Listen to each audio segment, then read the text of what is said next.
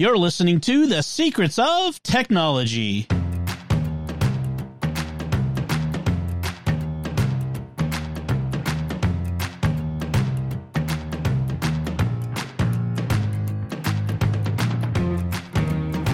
Hi, I'm Dom Bettinelli, and you're listening to The Secrets of Technology, where we discuss the technology news that's important to you from a uniquely Catholic point of view. And joining me today on the panel are Pat Scott. Hey, Pat. Hi, greetings. And Father Andrew Kinstetter. Hey, Father Andrew. Howdy. Welcome back. It's been a bit. It sure has, yeah. It's good to be back. Awesome. It's good to have you. Folks, before we get into today's show, I want to tell you about another show on the network you are sure to enjoy called, I can say my words, Raising the Bets. That's right. It's a show that I do with my wife, Melanie. And if you're going to check it out, you can find it wherever fine podcasts are found or at sqpn.com/bets. That's BETTS. All right. So before we get into our main topics today, I want to do another one of my Dom's Tales of Woe. I need a stinger for this. I need to, something like a clip.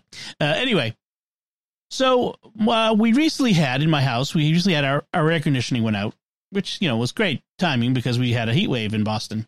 And it was weird because it would go out, it would stop working. The compressor we had central air. The compressor was working, but it wasn't blowing. We'd turn off the stuff at the circuit breaker, wait a few hours, come back, it would work again, so on and so forth. And we ended up having the technicians come out 3 times to fix things, which, which is great. The second tech came in and he said, oh, it's definitely the thermostat. And we have a Nest thermostat.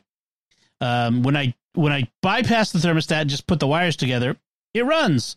But if I, put the thermostat in line, it doesn't. So I had to run out to Home Depot and, buy a new Nest thermostat, and he wired it up and everything was working for about 4 hours. And like he was convinced, like it's the technology. Oh, all this technology. And he was kind of like, oh, technology to this, all this not things. Well, long story short, it turns out it was the blower motor, which I kept telling these guys, each successive one that showed up, that I think it's the blower motor. But no, it's the high tech component that you've put in here. And I tell you all this just to say, sometimes it's not the high tech thing. Like the high tech thing is probably the most complicated part of the HVAC system in my house. The thermostat. It's the most technical. And sometimes it's tempting to say, well, if something goes wrong, it's the most technical thing. But the fact is sometimes it's the simplest thing. It's a mower. I mean, it was a blower motor that is, the technology is about 100 years old. So. Oh, and so many times I find it's a cable that's frayed or gone bad, or you can't see anything wrong with it. And it's. Right. It's a simple thing. It's the simple things oftentimes. So, So our AC has been working for over a week now. Yay. $1,000 later of repairs, including $400 of tech hourly labor that was useless. Right. So I'm talking to the company now to see if they can give me a break on any of that. But in any case, just a word to. I'm not warning so much, but just remember, sometimes it's the simple things that have gone wrong. That's all you have to do is turn it off and turn it back on. Yes. But it's your AC, but sometimes your computer, for example. Yeah. Sometimes we had a sprinkler system that's all we had to do was unplug it, wait about 20, 30 seconds and plug it back in. Yep. It was the electronics in there. Yep. I mean, in that case, it was the electronic bit, but sometimes it's a valve or a broken plug or that sort of thing. Yeah. In any case, let's talk about our first segment, our first headlines of the day, which is there was an announcement recently by Elon Musk at Starlink and in combination with T-Mobile, the phone carrier. T-Mobile, you might know, is the smallest of the major phone carriers in the United States. It's smaller than AT&T and Verizon, and its coverage area is a little bit less. And that's always been a problem for them in acquiring customers. Well, they've had this announcement that they did with Starlink, which is that they're going to the best way to put it, starting next year, they'll be able to provide, Starlink will provide coverage in areas where T-Mobile doesn't already have ground-based coverage for basic use, like telephone and texting and some basic stuff like that. So what that means is when you are in a place that where you have a dead zone, essentially now, you can at least have emergency service. So it will only work in areas where terrestrial coverage doesn't exist now. And the biggest thing is it will work with your existing phones. You don't need special tech. The satellites will be transmitting on the T-Mobile frequencies throughout the U.S. So I think it's very interesting. What do y'all think of this?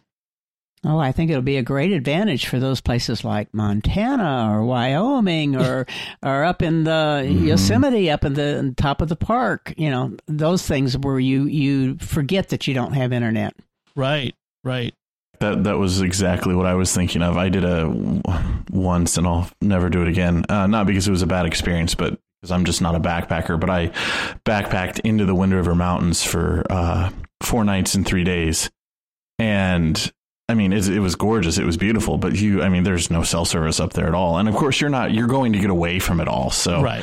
I don't want to say I wanted to like make phone calls up there, but there's always that lingering kind of what if something goes wrong. Exactly.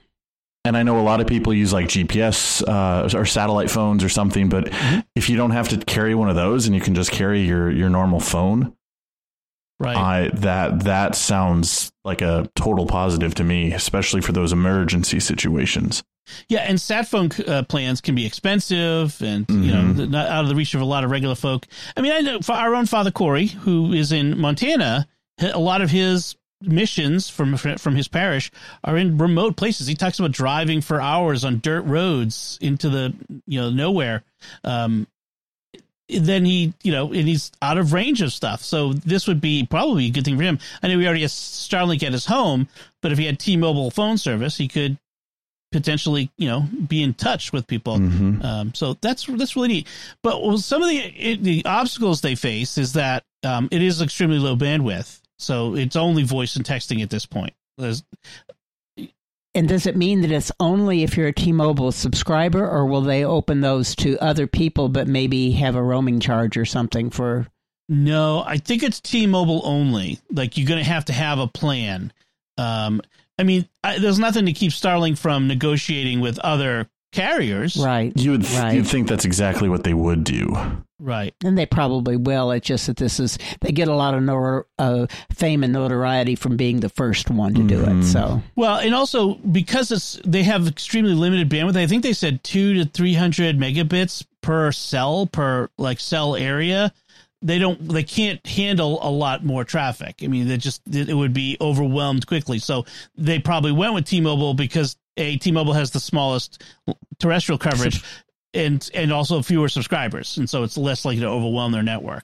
But I think it kind of points to the future, doesn't it?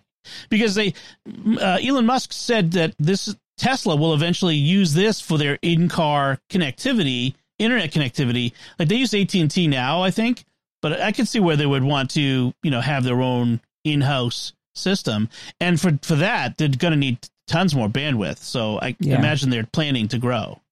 And this seems like just a great opportunity for them to play with the technology and see what goes wrong and see what goes right, and then develop and improve on the current system. Right. Exactly. This is a test case. They'll see how it goes and where the problems are. I mean, they kind of have done that with Starlink, which they've been expanding. And in fact, I saw on the news that they recently came out with a maritime product of Starlink, so they can put on ships, and it's really expensive. It's like $10,000 a month. This is not to put on your fishing boat that you're taking out. But maybe on one of those princess cruises. Well, it's in fact exactly what it is. One of the big ones, Royal Caribbean, I think it was, said that they're putting it, that's what they're going to use for internet connectivity on board in the future. And that's probably a good thing because I've never been on a cruise, but from people who have, I've heard it's really weak. It's slow. Weak and very expensive. Mm-hmm. Yeah. I mean, think of it. If you're on an airplane and you purchase internet from that, it's not entirely the same, but you pay like a daily fee for it. Yeah. And it's okay. Yeah. It's good to kind of check email or whatever, but you're not going to sit there and Netflix. And of course, if you're on a cruise, why would you be doing that anyway? You should be out. Yeah, although shuffleboarding, right? I mean, if I'm on a cruise right. and there's a new like Star Wars series on, I might want to like watch that. But other than that, yeah. So the other thing that is kind of interesting to me is just where does this kind of point to? Where are we going with our regular phone services? In fact, are we going to? There was some talk last year that Apple might be coming out within their new iPhone when the 13 was coming, might have satellite connectivity in it, which would use the more traditional satellite frequencies. So it wouldn't be the terrestrial, like the T-Mobile frequencies that they're using that already exist, but the satellite ones, and use special satellites for that, which would also be interesting. But it kind of that makes me think that maybe we're looking to a future where we don't use cell towers, where everything will be satellite based. Do you think that's a realistic proposition? That would give us worldwide coverage. Maybe as an alternative, but for high speed streaming, I don't think it's going to be a solution for a long time yet. Yeah, that's a lot of bandwidth to pump up and down.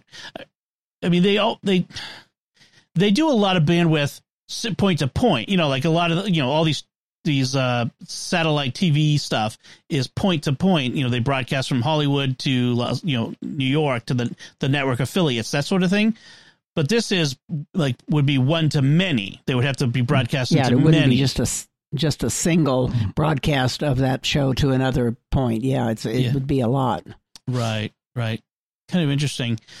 I mean, they're kind of doing it with the Starlink, the way they're doing it with the home based, but it's still one of many options. Yeah.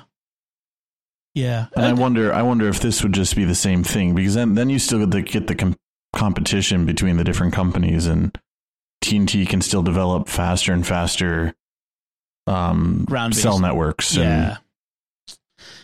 I like the idea of getting rid of all the towers and the dead zones. And as long as you have, a clear shot to the sky. I mean, satellite doesn't work great if you're in a building, I suppose, but a lot of times have to be down to the top of the building and then spread from there. Right. It would be nice to get rid of those fake trees that you see out there with and saguaros and stuff, depending on where you are. Although a lot of churches are making money off of the cell antennas in their steeples. Yes. So we have one out at our Lakeway. Yeah. Yep. So anyway, I think it's an interesting idea, an interesting proposition that they're working on. So we'll see how it develops. It'll be curious to see. I mean, it wasn't really even a product announcement. They just kind of announced the intent to do a thing in the future. So we'll see whether even the promise of even rolls out. So it'd be worth watching. All right, let's take a moment now to thank our patrons who make it possible for us to create the Secrets of Technology, including Treese G, Chasidi E, Chris K, Walter G, and Daniel W. Their generous donations at sqpn.com/give make it possible for us to continue the Secrets of Technology and all the shows at StarQuest. You can join them by visiting sqpn.com/give. This is Dom Bettinelli, CEO of StarQuest. I need to ask for your help, but first I want to thank you for listening to StarQuest and supporting our mission of exploring the intersection of faith and pop culture. We've added 9 new shows since 2019, including, most recently, The Secrets of Middle-earth, just in time for the new Amazon streaming series. And we have plans to add even more, but the network needs additional resources. We need to bring on more audio editors, video editors, and production equipment, including video equipment for Jimmy Akin's Mysterious World and new shows we have in the planning stages. If you value this show and the other great shows on StarQuest, we need to hear from you now. If you're not yet one of our monthly patrons, please become one. And if you're already a patron, please consider increasing your monthly donation. There are many special patron benefits we'd like to give you, and you can learn more about them by going to sqpn.com/give and clicking Become a Patron. Your support at this time is crucial, so please go to sqpn.com/give today. That's sqpn.com/give.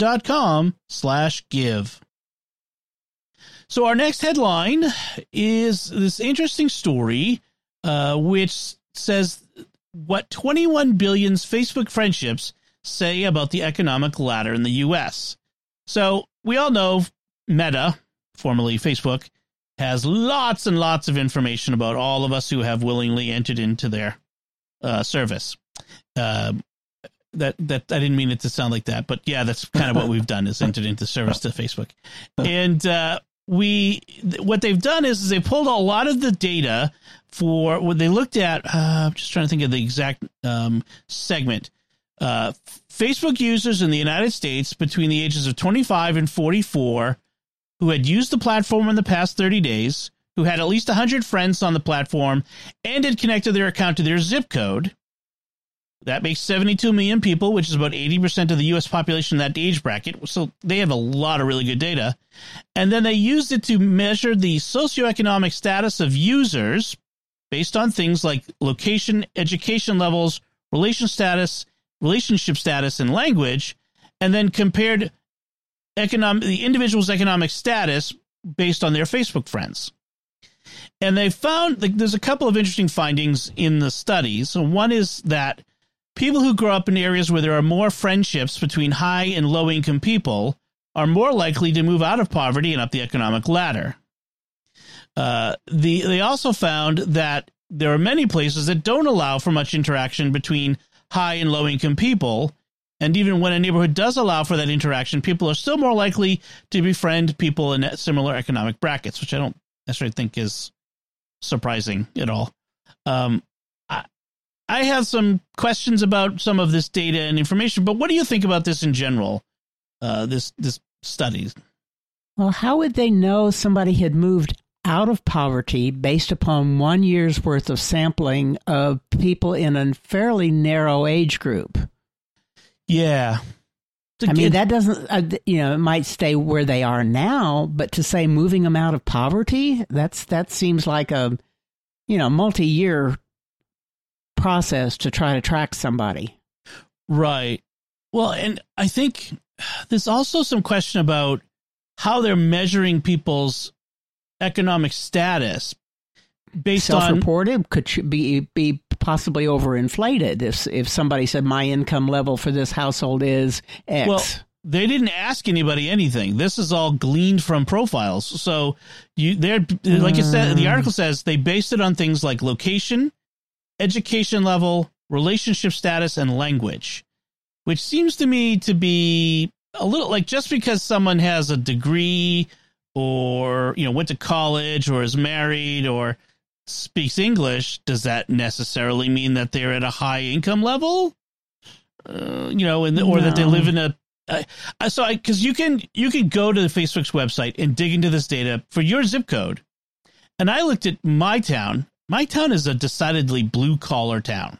It is, and they make us look like we're like high income. It's like, and how do you measure like the friendships? It seems kind of sketchy, the whole question. I'm no social scientist, so I would need to have someone who could dig into the actual studies and pull out of it the actual, how they did this and what the results were. But because oftentimes, one of the things I want to point out is oftentimes articles about studies are oversimplistic and draw conclusions based on a surface reading of the abstract of the study or a press release written by somebody involved with the institution that sponsored the study or something along those lines.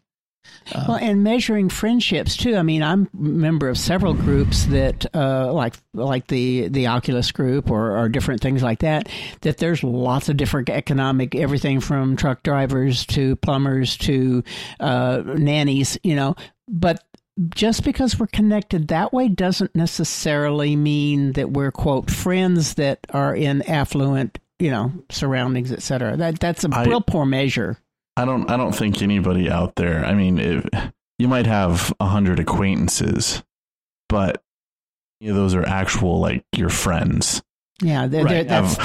I have hundreds of friends on Facebook. But often it's like, a parishioner knows me and, right.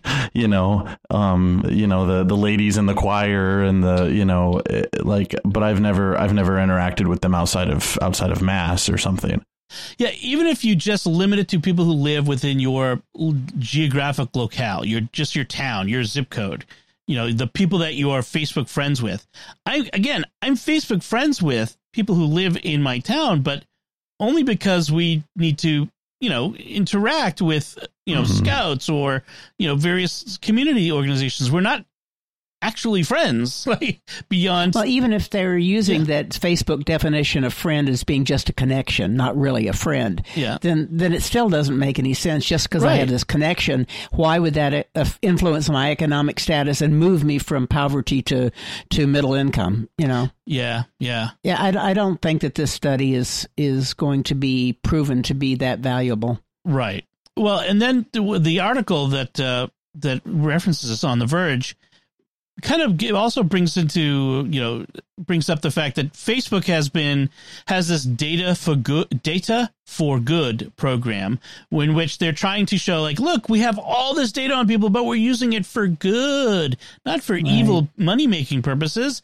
But the fact is all the information that they're putting out there isn't about how Facebook or Instagram or WhatsApp are influencing people, how their own platform affects us. It's all very external focused. So, you don't have much data on how Facebook is affecting people. It's more abstracted from that. So I know Facebook, I like to use it as a kind of a whipping boy on this program, but it just, there's a lot of information there, and it could be good to if you could use it in a good way. Let me put it that way. There might be ways to use all this data to find out interesting things that help us make a better society.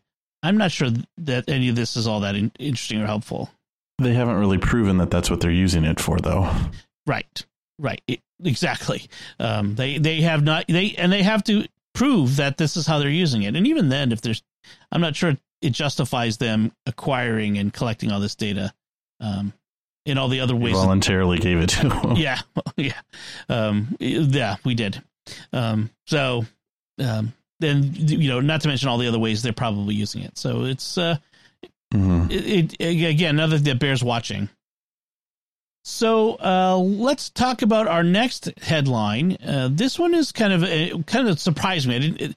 I didn't realize this sort of thing would be happening right now. But from Gizmodo, the headline is "Too many servers could mean no new homes in parts of the UK." Basically, what's happening is there are so many data centers that have been built in this particular part of London, in this area of London, that they're taking up too much electricity, and there's not enough electricity left to power any new development in a city, London, which is desperately in need of new housing. They have a housing crisis in London. They need to build so many more units, and it's an interesting thing to think about because all of this stuff that we have on the internet, all your connections, all of the cloud has to exist on computers in many places, not in just one place, but, in England and in Germany and in the US and probably half a dozen different areas and that sort of thing. And they use lots of electricity and lots of water for power and cooling. And that's become a problem. And so it's interesting to think about. What do you think about this? The fact that we don't have enough power for internet and to give people homes. Wouldn't it make more sense to take some of those businesses or whatever and relocate those to an area where it wasn't competing for home property and electric power?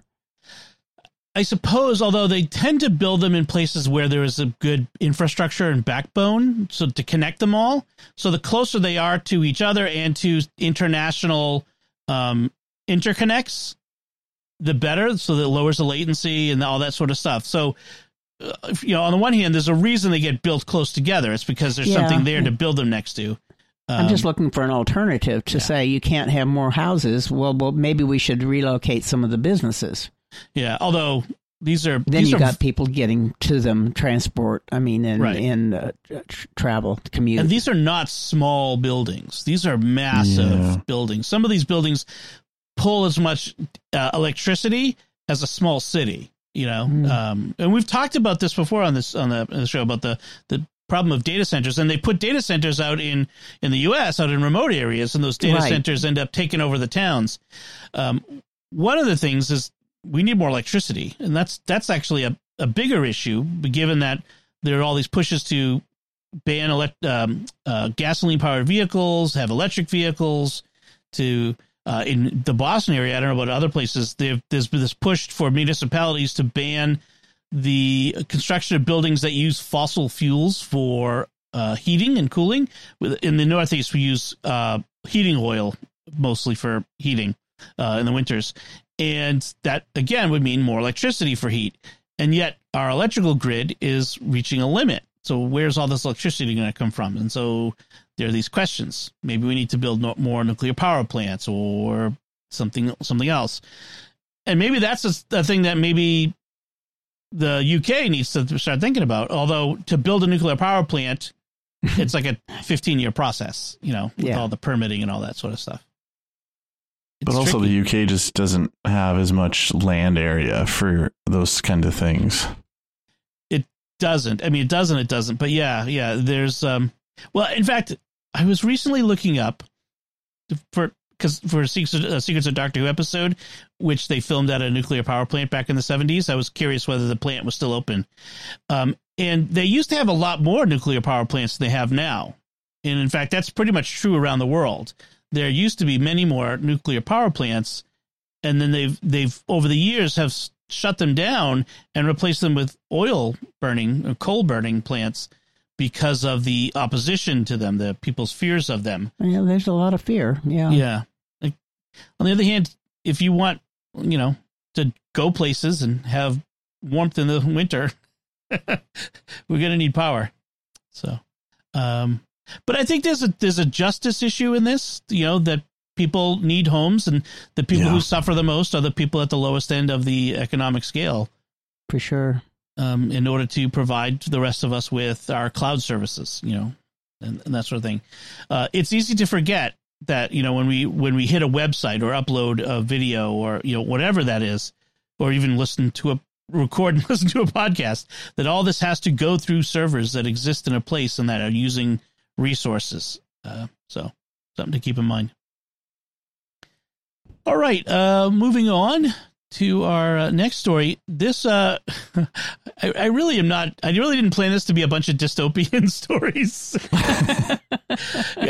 I'll take a moment to say next week, Apple's having its big announcement. And so we're going to have a lot of fun talk about new gadgets and stuff. This is not going to be the downer podcast. Positive, yes. Yes. So we can talk about fun new gadgets and stuff. But this time we're talking about other things. Amazon announced a deal to buy, iRobot, which is the company that makes the Roomba.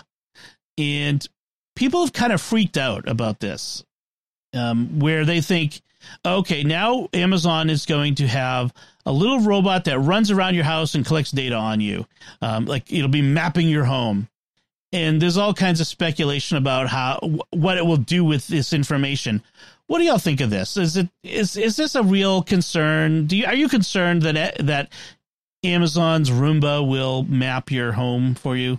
And this is the point at which my Echo pipes up and says, no, you shouldn't be concerned at all.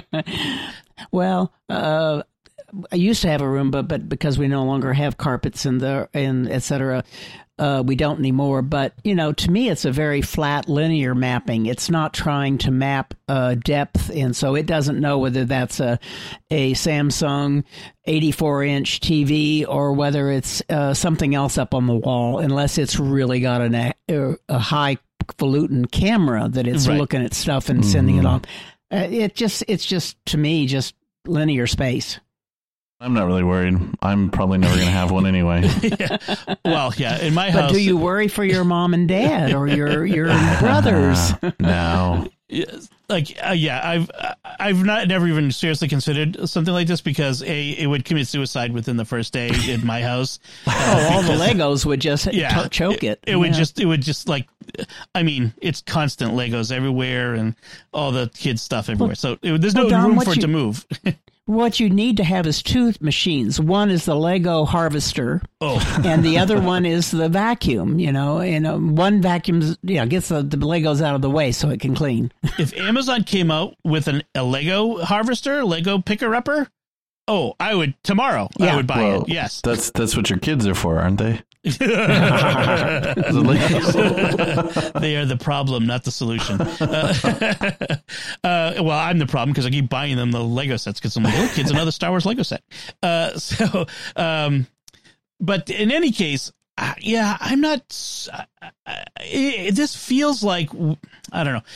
You have to be paranoia. Yeah, you have to be cautious, just like we were talking about with Facebook, right? And the data.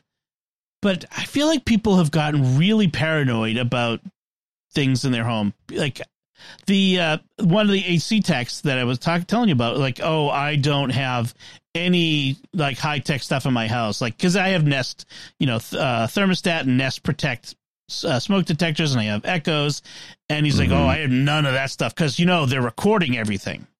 Like right. They're not recording everything. Like, yes, the Echo is listening, and there have been cases where the police have tried to subpoena anything that the Echo may have recorded, because occasionally it does, activate and listen for a few seconds and then deactivate.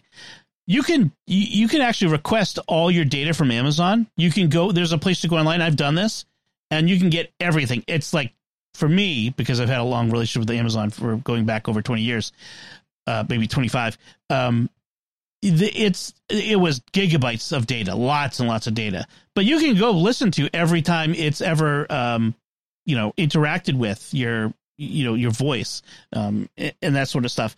So it's not, you listen to it, it's not listening all the time, and that's the way, so much data, they're not capable of sifting through it. So, I don't know. I'm not going to buy a Roomba, but it doesn't concern me if I get that they would do this. It just seems like there are easier ways for these companies to acquire information about you for the marketing purposes than to do all this stuff like, hacking your phone or your Echo or your Roomba to listen or map or all that sort of stuff. They already have a lot of information based on the things we already do, like go shopping and the buying patterns and the browsing habits. Yeah, right, exactly. Amazon already knows. If you shop on Amazon, they know a lot about you already. So I'm not super concerned, but your mileage may vary. And that does it for our headlines this time. So why don't we quickly move on to talking about our picks of the week? And Father Andrew, since it's been a while for you, I'll let you go first. Why don't you give us your pick this week? And for those of you who know my situation in life, my pick of the week is not going to be surprising at all. I just started a canon law program at the Catholic University of America. So my pick of the week is Microsoft OneNote. And this is actually a program that I've used throughout the majority of my time in seminary, but of course it's part of the Microsoft Office suite, but it's basically a electronic notebook. You can split it into different section, or you can like I have a notebook just for like the fall classes, and then you can split your fall classes into different sections, and so those are all my different classes, and then each class has different pages, so you can have a new page for each class and type away on your notes. Or if you have an iPad or a Windows with a touchscreen. You can actually handwrite with the stylus notes too if you want in it. So it's really handy for note taking, and of course I can type faster than I can handwrite stuff. So when the professor's talking, it's easier for me to type away and jot down notes that way. So definitely a handy thing for college students, but high school too, if they're even, I guess, allowed this. I don't even know, I guess, what high schools allow, if they allow laptops or what in the classrooms, but definitely for college and above, it's a great note-taking tool. And it is part of the Office 365 subscription if you want to do it that way. And I think that's your $70 a year. $69 for personal use. Yes. Students probably get it for less. Yeah. And academics can get it for less. Yeah. Yep. So if you have a .edu email address, usually there's student discounts. So look into that as well. I think you get it for free. I think so. If you have .edu. I didn't have my EDU address when I subscribed. Should have delayed that. Well, next year. I can.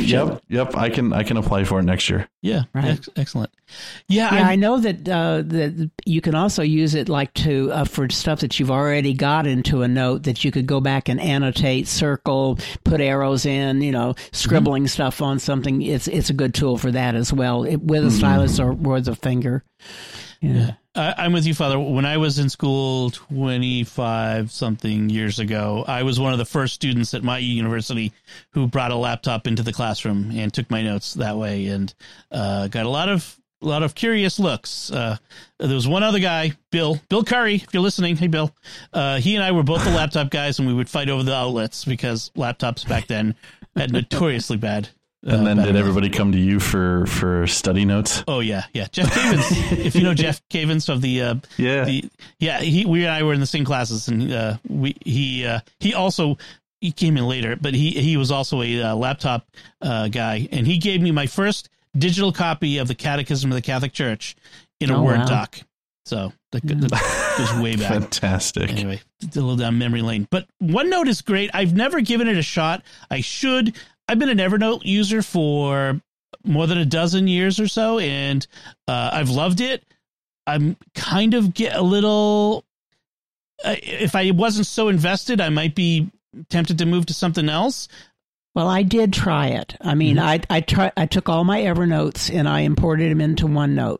And it was early in the development of and maintenance of OneNote, and I had some issues that I couldn't resolve in the way I worked with it. If I had set up something brand new and had my stuff all newly entered, I think it would have been better. But I was trying to use my Evernote structure kind of imposed upon the OneNote structure, and I ran into obstacles. Yeah. I think what's helpful about it for me too is that it's in the Microsoft ecosystem. Like, I'm already familiar with Microsoft Word because I'm writing papers, and, if you're doing PowerPoints or, whatever, it flows from one to the other, and you don't have to figure out a new layout for the menu and the buttons. And so for academics, it is stellar. Evernote might be a good option, in a non-academic setting. Well, and Evernote tends to be more expensive too. It is, and they've really pivoted to as more of a to-do app and that sort of stuff. So it's not really. I've always used it as a sort of a archive or vault for things, but there are other and maybe better things for that. And I use other things for note taking. I like to use Obsidian, which I've talked about before, and some other tools for that sort of stuff. For note take when I'm in meetings, I like to take notes by hand on my iPad using Goodreads, and I know Goodreads is very popular among students in academic settings, so that's another one to mention there. But I think I might I might try the OneNote just to see how it goes. We'll see. Maybe for a particular project that you're working on, not trying to convert everything else. That's what I would do. Is I would say I would use it for one segment of my interest, hobbies, or levels, or whatever. Not everything. Yeah. So, great. Thank you. That's great. So, Pat, what is your pick this week? Well, I'm always setting up new machines for people, whether it's Macs or PCs or iPads or iPhones or whatever. And these days, almost all the machines are coming with a couple of ports, like a couple of USB-C ports and maybe one USB-A. Or in the Apple world, you get pretty much all USB or the Thunderbolt, the USB-C looking thing. So I found that in most cases, I usually bring an extra hub with me that is a USB-C that has maybe 3 or 4 USB-A ports. Sometimes, if they have a need for it, maybe one that also has an HDMI and a power pass-through, etc. So I just got together a collection of, here's some example USB hubs that I use. Anchor is one of my biggest ones. But I have had some other ones from time to time. But one that was just USB, and it was very inexpensive. But one of them had like USB-C to a USB 2 and a USB 3 port. So, I mean, like, you kept the expense down, but, you had limited performance. But anyway, there was 4 different hubs that I suggested people might be able to utilize. One of them had Ethernet and HDMI, and you can go on up to $59, $79 for these. But I was trying to look at if you're buying a new machine, what's a nice one to get just to expand what you can plug in. Yeah, and with these, I would tend to stay with known names. Yes. There are a lot that's of why I was names. suggesting Anchor, or there's a couple of others that have been okay. Is a name that I recognize. Sabrent's another good one. Yeah. There's a lot of knockoff, no name and brands there you could get a lot of electrical damage to your equipment if you choose one that's not very good. Yeah, in general, anything in which electricity is flowing into my device, I avoid no-name brands on Amazon and other places like that, because I've had too many instances where I remember, what was it? I had something battery powered not too long ago, and it was a spare battery for my Ring cameras, and it started overheating on my desk. I smelled something burning. And I ended up taking it outside, throwing it in a bucket, and filling the bucket with water, which is not safe necessarily. But it was that, or I was afraid it was going to burst into flame.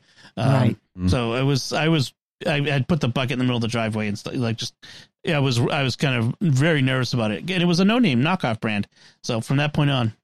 I think the only two that I recommended was an Anchor and Sabrent. Those are the only 2 I did. There was a lot more on the website, obviously, but So if you're looking at Amazon, keep that in mind. Excellent. So my pick this week is a Safari extension. And this works both Mac OS, iOS, iPad OS. It works in Safari across the devices. And what it does is, it's called Vinegar. And what it does is it replaces the YouTube player that in Safari, not in the app. So if you're using the YouTube app, this doesn't apply.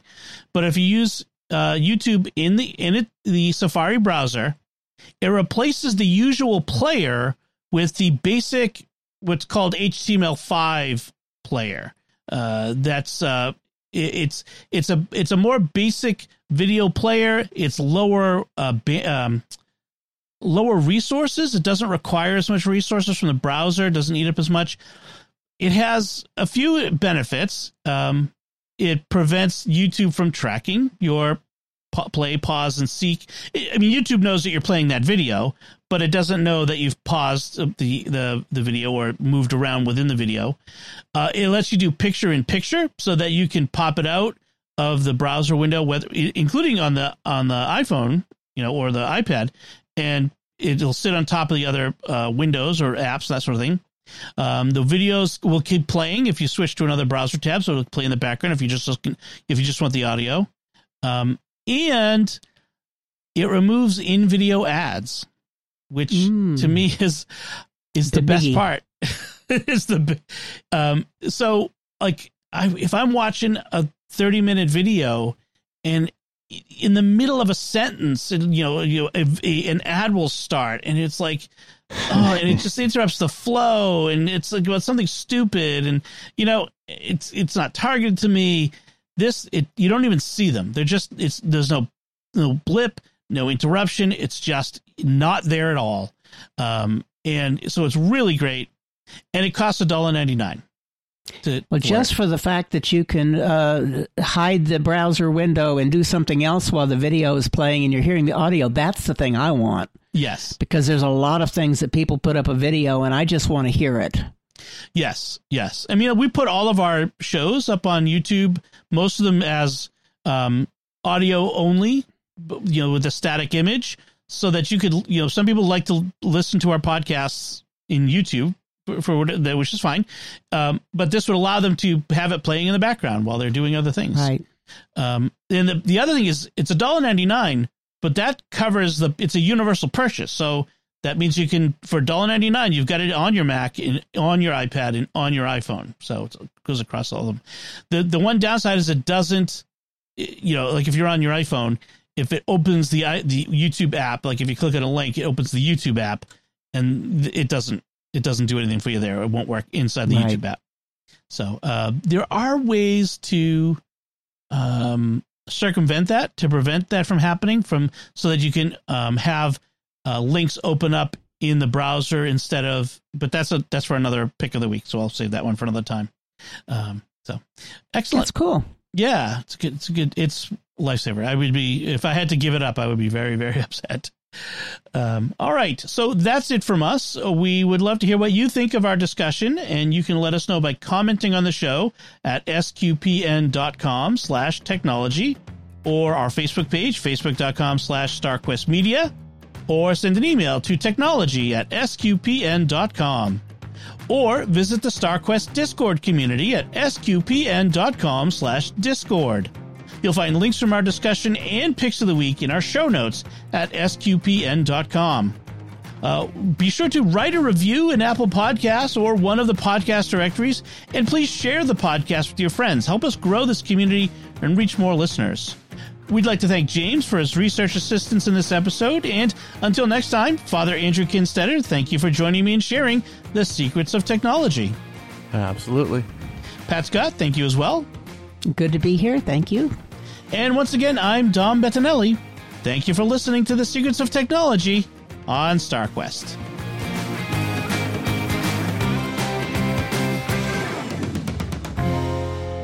StarQuest wants to hear from you. We're conducting a survey of our audience. That's you, to help us in our planning for the future. Please take a moment and visit sqpn.com/survey. We'll be selecting 2 participants to receive an Amazon gift card as an expression of our thanks. So visit sqpn.com/survey today.